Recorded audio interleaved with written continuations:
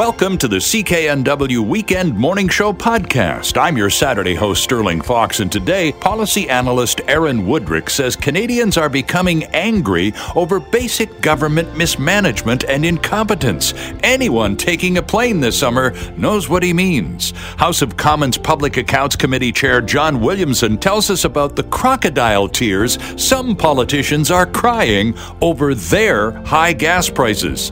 Borrowell CEO Andrew Graham has a new program for renters who want their rent payments to help improve their credit scores.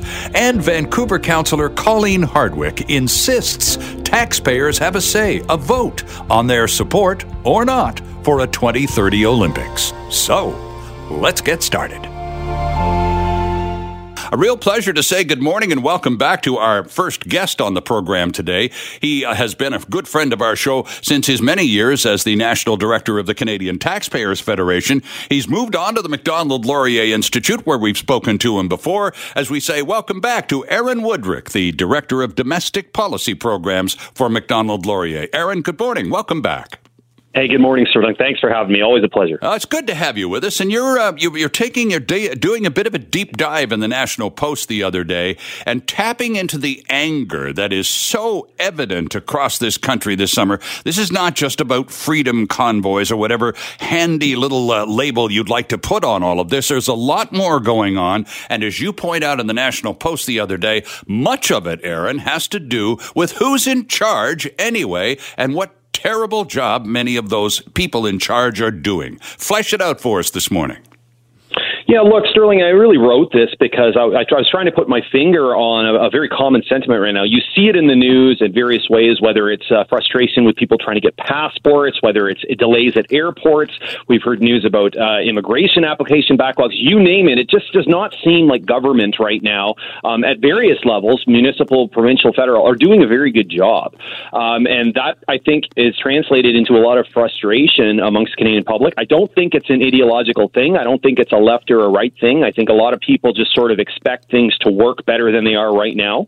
And you're starting to see that frustration boil over in the opinion polls. You know, anyone who is running a government right now, a lot of people take a dim view. And I wrote this piece also to just sort of caution that, there are some governments that want to do even more. And it's a pretty, I think, uncontroversial point that if the things on your to-do list right now are not getting done, it might not be a good idea to add too many more things to that list until you've got straight what you're already obligated to take care of. And you're talking about things like rolling back the nitrogen quality of fertilizer and all sorts of other to-do list things. And by the way, your point has been, well, shall we say, dramatically underscored by an editorial in the Post Media Group this morning, Aaron, right across the country. The editorial says, Canada's airport mess, an international embarrassment. And they go on and on to talk about flight analytics. Let me just quote very briefly. Flight analytics reveals this summer, Toronto's Pearson International Airport is the worst airport in the world for delays and fourth worst airport in the world for cancellations. This means there are airports, Aaron, in third world countries, theocracies, and unstable regimes that are able to better manage their air travel than Canada has been doing. How humiliating, say the editors at the Post Media Group today.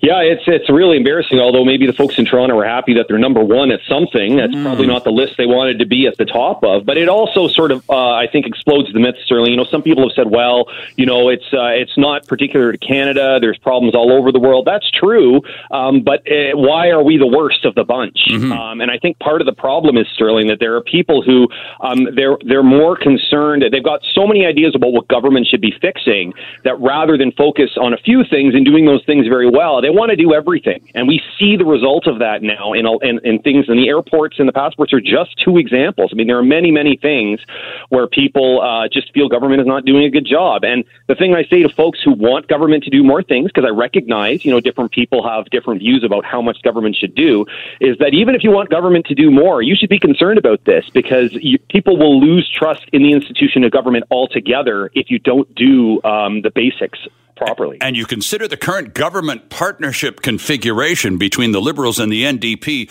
for whom there is no such thing as a government too big. And let me again quote from your article here. Quote, "Our military is starved of both jets and ships. Many rural indigenous reserves remain without potable water.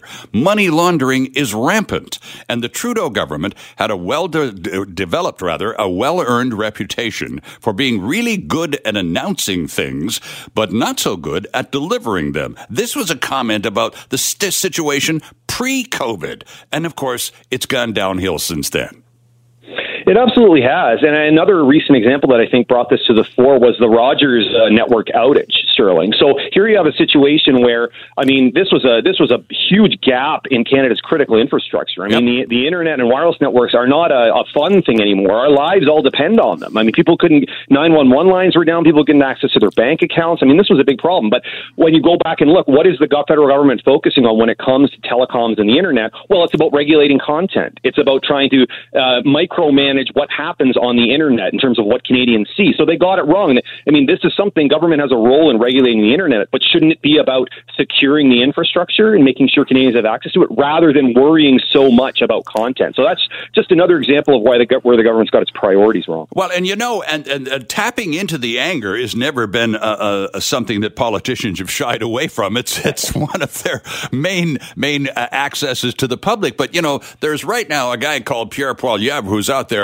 basically banging on the doors and raising a ruckus and saying things, quote, like a government that does a few things right rather than a lot of things poorly is what most Canadians are after these days. And he's right. There's nothing wrong with identifying what the anger is all about and proposing a solution, particularly if you're in the opposition, because as I understand the role, that's exactly what they're supposed to do. Yeah, and look, as I said in the piece, I don't think Canadians, for the most part, are ideological, but surely we can agree that even before we start taking on more, you have to get the basics right first. So I know, Mr. Poilievre's track record suggests he is genuinely a believer in small government himself, but I think the comment is quite clever in that he's also appealing to people that might be pretty ambivalent about whether they want big or small government, but what they do know is whatever government's doing, they want it to do it well. Well, isn't that the first primary function of any government anywhere is to run the show efficiently? Sure, you can change the world to the best of your ability, but you've been hired primarily to do a good job of running the country. Yeah, and I mean, it also trickles down, Sterling, as you look at provincial and municipal governments. A lot of municipal governments are seized with sort of broader sort of equity issues, fighting social ills. These aren't unimportant things, right? But really the basic function of municipal governments is if you can't pick up the garbage, if you can't clear the snow, if you can't keep the parks clean, these sorts of things, if you neglect those things, and then people see you spending time at city council debating these sort of abstract issues, I think people start to get frustrated. And so I think this is a good opportunity for governments everywhere to sort of step back, say, look, let's get the basics right, and then we can talk about what we want to do once we figure that out. Interesting, because there's this whole 2030 Olympic thing going on here in Vancouver. Many of the people see that as a distraction, a shiny object to sort of have our attention refocused on things that, well, don't matter a great deal, but are of importance to politicians. Yeah, and I think things like Olympics, which are always money losers and are largely the main reason for having those things, Sterling, is prestige. Sure. There's not really any economic benefit. Ask the folks in Calgary who had a referendum on this issue and voted heavily against it. Yep. I heard your clip earlier, and I absolutely think people in Vancouver should have a say in this because the bill is going to be stuck with them in large part. So if the city is going to take this on, they definitely need to have their voices heard first. Absolutely. Aaron, always a pleasure to have you on board. We do appreciate your observations. You certainly have tapped into a very raw nerve amongst many millions of readers this week with that excellent column in the National Post. Thanks for joining us again. Have a great weekend. Thanks a lot, Sterling. A pleasure to welcome our next guest. Here's a quote from an article he wrote the other day in the Financial Post. Quote, "For that noisy and insistent band of politicians, activists, and interest groups pushing Canada relentlessly towards a costly net zero emissions future, The moment of success has arrived. Mission accomplished, and sooner than expected. Gas is through the roof. Pump prices are so high, many people are making significant sacrifices just to fill up their tank. Families are canceling summer driving vacations. Hooray! The title of the article, High Gas Prices Have Been the Plan All Along. The author of the piece, the Member of Parliament for New Brunswick Southwest, and the Chairman of the House of Commons Public Accounts Committee. A pleasure to say good morning and welcome back to John Williamson, joining us this morning from St. Andrews, New Brunswick. John, it's been at least a century since we had a decent conversation on the radio. Good morning. Welcome back. Well, good morning. It's great to be with you and your listeners. Yeah, I would have plugged it at maybe a decade, but in some ways it feels as long with the economy you're going through now, the high gas prices, and the economic policy that's coming out of Victoria as well as Ottawa. Indeed. Well, the subheader of your piece about high gas prices have been the plan all along really was the giveaway. Here it is. The green objective has always been to price gas out of the reach of Canadian consumers. Mission accomplished. But you also go on to talk about, as this energy affordability crisis grows, and I'm quoting again, the same folks who have been working tirelessly to drive gas prices higher are now shedding crocodile tears over the fact that they're so high. We've had Legault in Quebec sending rebate checks back to Quebecers. Here in British Columbia, John, through their ICBC front, the BC government is returning $110 checks to motorists who've been inconvenienced by their delightful high gas prices. Crocodile tears, indeed. It's going on all across the country, too, isn't it? Well, it is, and the most outrageous example, the most hypocritical, the most kind of over the top was the Green Party leaders in several provinces, including British Columbia, as well as my home province of New Brunswick, writing to Justin Trudeau earlier this month asking for both higher taxes on oil companies, but to fund, you guessed it, gasoline and energy rebates to consumers. Right. And this is just astounding because the Greens have been constant cheerleaders for Justin Trudeau's carbon tax, energy policies to keep hydrocarbons in the ground, and to somehow convert a modern economy to windmills and solar panels, right, which, as we're seeing in Europe, just isn't possible. There's a real gap here between the desire and the technology. And yet the Greens have been calling on, even as far as Justin Trudeau has gone, which has been too far in my opinion. Look at the pump prices. The Greens are saying do even more, yet now, as their policies are working, as they're getting exactly what they wanted, bone-crushing gas prices, energy prices, they're saying people need a rebate. They're right on that. They're just the wrong people to listen to. Well, of course, and they have been, and very carefully, very, very carefully planning to do what exactly has happened. What's happened, though, John, is with the pandemic and the bizarre events that have accompanied it, with the lockdowns and just the twist to the economy that it provided, all of a sudden, here we are with gas prices where they've always wanted them to be, much faster than was expected. And so we have these crocodile tear check issuing people pretending to be really sympathetic to you and your pain. We feel your pain. Well, wait a second. You're the guys that intend to cause more.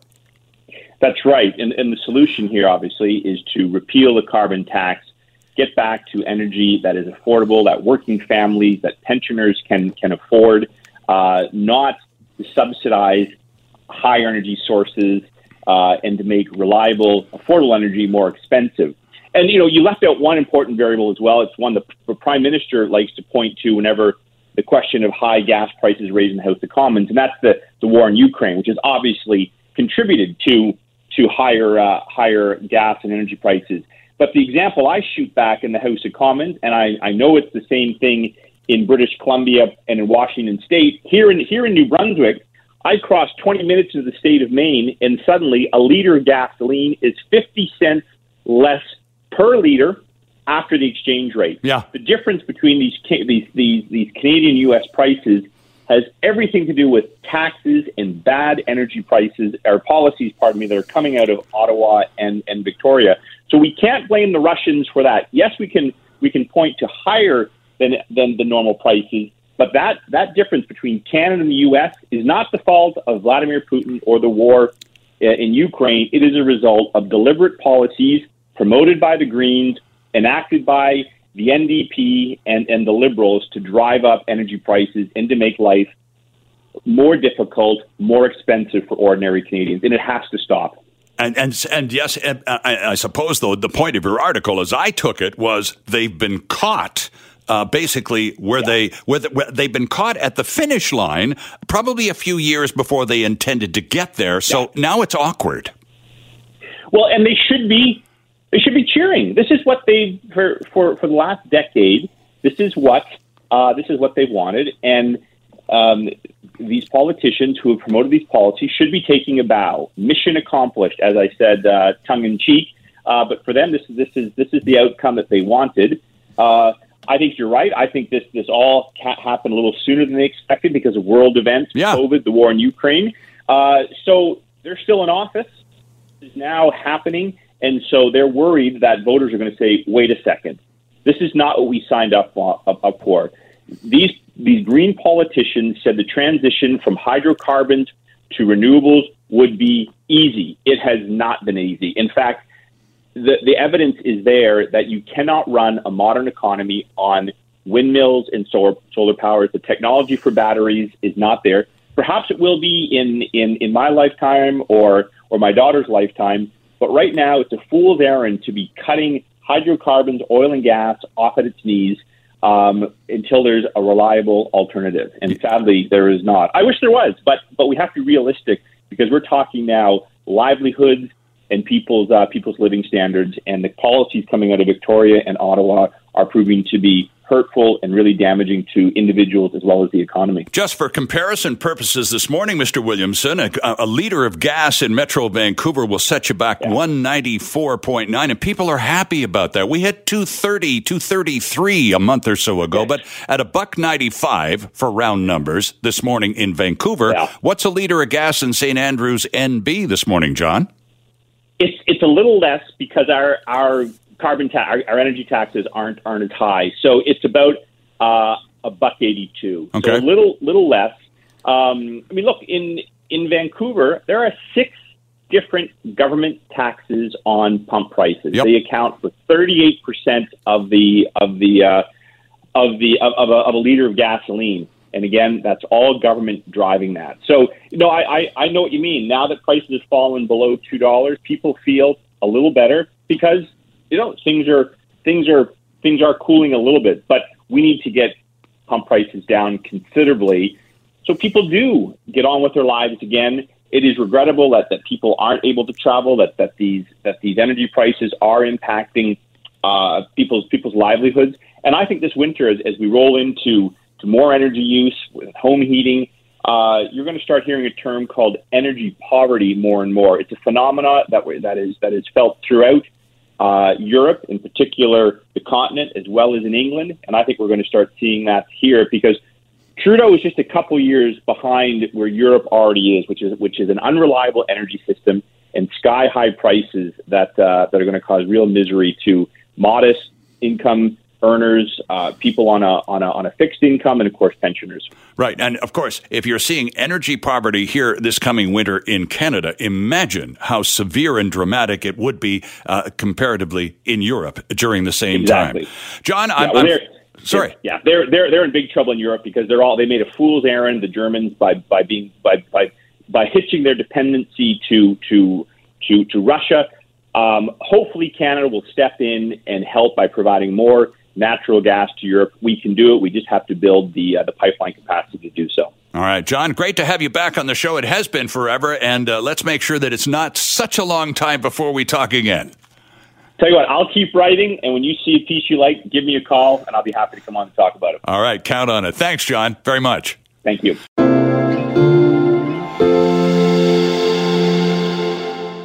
A pleasure to welcome our next guest to the program. This is an interesting concept.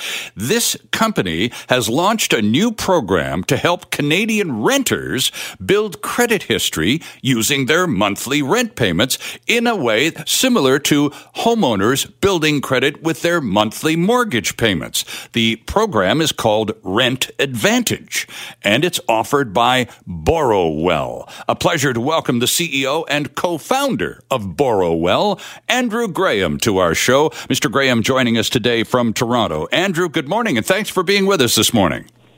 Good morning, Sterling. Great to be here. Great to have you with us. When did this idea come to mind, and how long has it taken you to bring it to a working posture?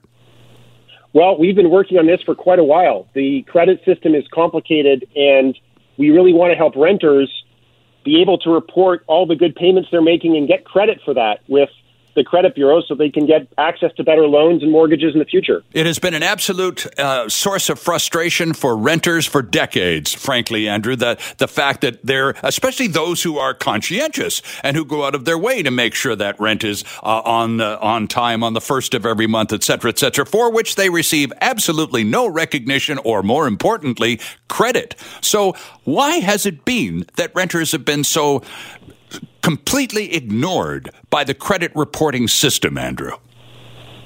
Well, it has been complicated because if you think of how the rental market works, there are so many different landlords. There's thousands and thousands of different landlords across Canada. Some have one unit, some may have a lot more than that. And getting that data about renters paying on time has been complicated in the past. And we're really excited to sort of cut through that. We're going to allow renters to to report their rent payments directly to Equifax, which is, the largest credit bureau in Canada. Sure. Okay. So how does it work? Give us the nuts and bolts here, Andrew. Suppose I'm a renter now, and I'd like to take advantage of the fact that I pay my rent on time and get some credit for it. How do I sign up and where? Yeah, you go to our website, which is borrowell.com. That's like borrowandwell.com. And you sign up with us. You can get your credit score totally for free. And then the way Rent Advantage works is you connect your bank account electronically to us, and you identify which are rent payments. And then every month, those rent payments get reported to Equifax, and then that goes into your credit history and your credit score. Interesting. So now, because there's no landlord involved in terms of being that reporting agency, it's simply a mechanism through your own bank account, right? Exactly right. So, your bank account or your credit card or however you pay rent, it's those transactions that are the proof that you've made your rent payments on time, and that's what ultimately gets reported. So you don't need your landlord involved. Okay, so now, of course, the downside of that is if you miss a rental payment, the algorithm will recognize that gap in your bank account and also report it, correct?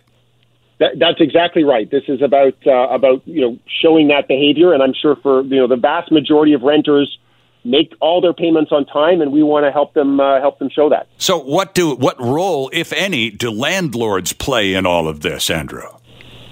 Well, with our service, landlords don't play any role. We're allowing renters to report directly to Equifax, and we think that's really important because, as I said, there are many small landlords that may not have interest or may not have time to work with their renters with this sort of program. And we really wanted to give renters the power. Renters face a lot of challenges, as you know, Sterling.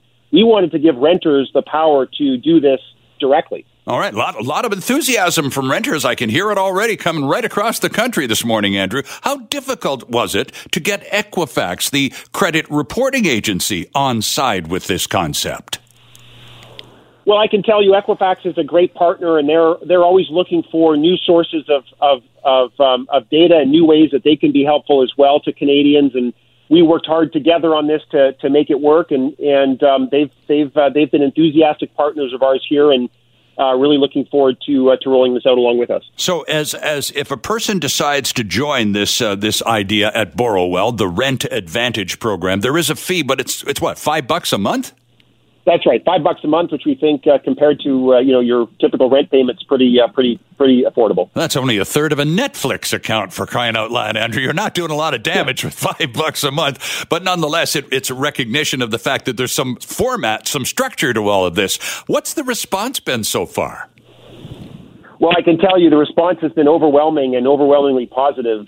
It's just so hard for many people who rent to get a leg up and to get into the housing market, sure, to get the same access to loans. And what's really interesting, if you look at credit scores in Vancouver, renters typically have credit scores that are like 100 points lower than people who have mortgages, and that just shows how big of a problem this is. So we've had a lot of just a ton of interest across the country in this. Does it matter which bank you happen to deal with? No, it doesn't. We can connect to virtually all banks and credit unions and other institutions across the country. So one becomes a participant in the Rent Advantage program, Andrew, simply by going to your website, borrowwell.com, and follow the prompts, right? That's exactly right. We've had such interest that we've started onboarding people, and we've got a wait list for everyone else. We're going to get everyone involved in this program just as quickly as we can. It's been so exciting to see all the interest, as I said, across the country. Well, and you've certainly tapped in, Andrew, to a very widely held frustration in terms of renters, no matter what corner of Canada they happen to occupy. The fact that they can't connect diligent, timely rent payments with some kind of reflection on their credit score has been enormously frustrating for a lot of renters for a long time. So, well done in terms of at least offering a solution for a change. Well, thank you very much. We just want renters and people making payments on time to get the credit they deserve for that. I think it's really only fair. All right. And remind us again of the website, if you would, please, Mr. CEO. Yes, absolutely. It's Borrowwell, BORROWELL.com. Borrowwell, one word, borrowwell.com. Great plan, Andrew. Thanks for getting up a little early on a Saturday to remind us here on the West Coast that we can find our way to some credit, solutions here if we too happen to be renters. Great idea. Thanks for it. Thanks for having me. At 6 o'clock, or just a little after this morning, we tabled the Buzzline question. We've had a phenomenal response to it. The question, very simply, are you for or against 2030 Olympics in Vancouver? We played back a bunch of your responses after the 8 o'clock news. Here's another one, just to refresh your memory. I'm just calling to say I would not be in favor of the 2030 Olympics at all. I think that there are many other things that are far more important for the citizens of this province to be dealt with before we even contemplate spending that kind of money on something of that nature. We do thank you, all of you who took time out of your busy Saturday morning to take a moment and share your thoughts about a 2030 Olympic bid in Vancouver. Colleen Hardwick joins us. Councillor Hardwick, of course, from Vancouver City Hall and Team Mayoralty candidate for 22. Councillor, good morning. Welcome back. Good morning, Sterling. Beautiful day. Well, yes, it is a lovely day, and we're going to, of course, the big party at English Bay tonight. I was a judge a few years ago for the Celebration of Light. It's quite an evening's entertainment. It's going to be a lot of fun. Fantastic. So let's talk about the Olympics, Colleen, because you are one at City Hall, one of a small group, it appears, that favors citizen input into this. We have an election coming up in October. Why not add one line to an existing ballot that wouldn't cost much printer's ink to include, saying basically what we asked our listeners this morning. Are you for or against a 2030 Olympics in Vancouver? So why the resistance to citizen taxpayer input, Colleen? Well, the excuse that's being used is that these are Indigenous-led games, and that means somehow that we don't have a democratic responsibility to our citizens. I don't see the two as being mutually exclusive. Well, and as we found out in a letter that you would probably have read out loud on Wednesday at the City Council meeting, the Indigenous groups who are leading this bid were trying to get Vancouver City Council on side to move forward after city staff reported that they couldn't authorize City Council to endorse this bid because there were too many unanswered questions, too many just question marks to be able to be confident about an endorsement. I don't expect that's changed in the last 3 days. No, there were risk considerations that were drawn out in the report. One was the very tight timeline to evaluate and negotiate between now and December. 2 was the commitment of staff and resources managing the FIFA 26 World Cup, and I think the Invictus Games is also on the line. Right. The game's governance is unclear. The city has a large stake with little control over the process. The costs and financial risks are just very significant. And the degree of public support, well, we don't know because we're unprepared to put it on the ballot before the electorate. I mean, forget about things like displacement of housing of insecure residents and disruption to local businesses. To me, the fact that we're not prepared to go out to the electorate is shocking. So the International Olympic Committee, and the Canadian Olympic Committee are both actually seem to be on side with the notion of no taxpayer input. This goes back to a referendum they had in Calgary a few years ago, Colleen, when Calgarians were asked to consider re-hosting a Winter Olympics of the future, having successfully done a great job back in '88. So with that experience under their belt, the citizens of Calgary said, no thanks. And that was an embarrassment for the Canadian Olympic Committee and ultimately the IOC. Is that why they appear to be resistant to taxpayer input this time? Well, it could be one of the considerations, but the bottom line is, what are you afraid of? If you're so confident that this is the right thing to do, to reboot the Olympics in 2030, why are you unprepared to go to the people? That, at the heart of it, that is the question. So now there is a municipal election afoot. There will be a vote in October. You're a player on the field. Is this whole Olympic business, multi-billion-dollar Olympic business, expected to be a contentious issue in terms of voter decisions? Well, I would hope so, because it's illustrative of a larger problem that we have at City Hall, and that is the fact that we're not listening. The people that are elected are responsible to represent their constituents, but they're not listening. They're saying that we know better than you, and you know, to me, that is something that has been across the board during this term on council and needs to be changed. And what's going on with the Olympics is just illustrative of that larger problem. Let's talk a little bit about the other 4 levels of government, too, because, of course, the province has a role to play in all of this. Ultimately, the province could be the backstop, if you will, financially, of this whole thing, as they were in 2010. So there's not a lot of enthusiasm out of Victoria that I'm able to measure these days. What do you see? You have a better angle on the provincial capital than I do. Well, we did receive a letter from the minister, and it stated that the province of BC, that this was to the COC, should not assume the province will be responsible for indemnifications. So neither the federal government, of course, as a matter of policy, the federal government does not indemnify international sporting events. Right. So the city of Vancouver and other parties are out on a limb. So, again, I need to return to this notion of reconciliation, because the argument is, if we have a vote of citizens as to whether or not they agree with their resources and ours being directed to this, that is somehow or another an affront, an impediment to reconciliation. I don't understand the argument. Frankly, I don't see any merit to it at all.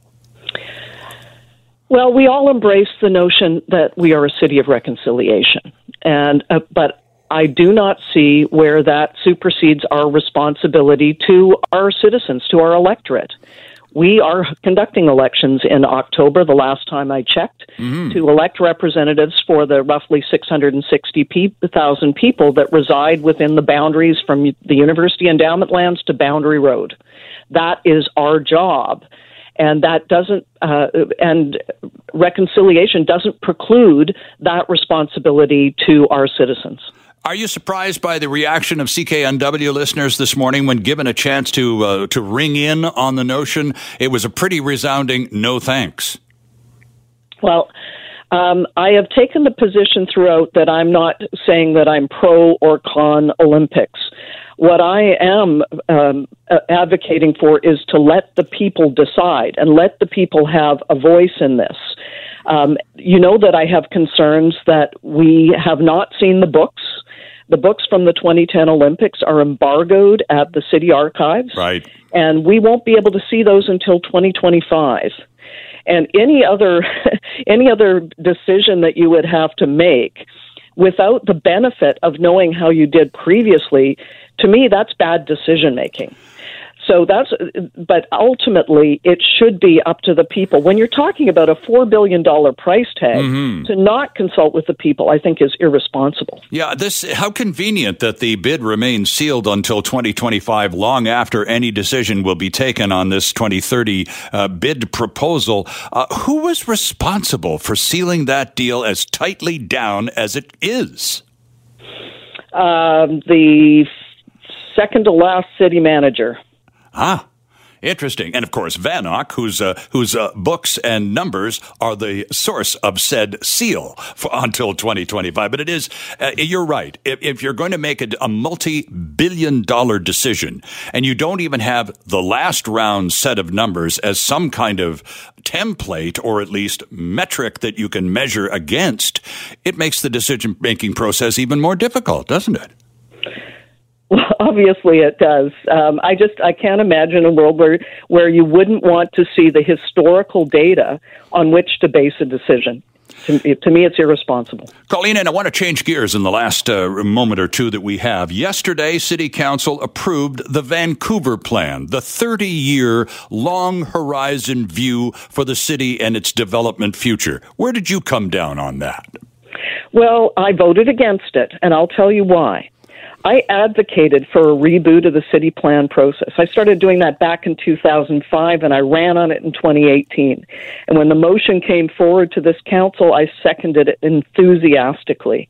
But my expectation was that we were going to continue a process that Vancouver is known for of community or neighborhood-based planning. Because we have, the Mount Pleasant plan, the Kitsilano plan, sure. Dunbar plans all across the city. And so the objective was to knit together that tapestry of neighborhood plans to take it to the next level, asking ourselves, how can we anticipate population growth, densification across the city, and the various different things that are at task, like mobility, community amenities, commercial space, green space. All of those things need to be looked at a hyper-local level. But that hasn't happened here. We've taken this top-down, deterministic, almost autocratic approach to, we at City Hall are going to tell you, according to our priorities, how the city is going to be shaped. And to me, it's like taking a steamroller across and just completely negating all of the plans that have come in the past. And so, again, when the city plan process was conducted over the 90s, over 100,000 Vancouverites participated pre-internet. This has been done during a pandemic, mostly online, right. Consulting the industry without consulting the people. And it's another illustration of the democratic deficit in this city today. Interesting. Well, aren't we just heating up the old cauldron here for a good corker of a round come October in municipal politics, which is always fun on a bad day in Vancouver. Colleen Hardwick, thanks so much for this. We do appreciate your joining us again this morning. Thanks so much. Have a great one. You too.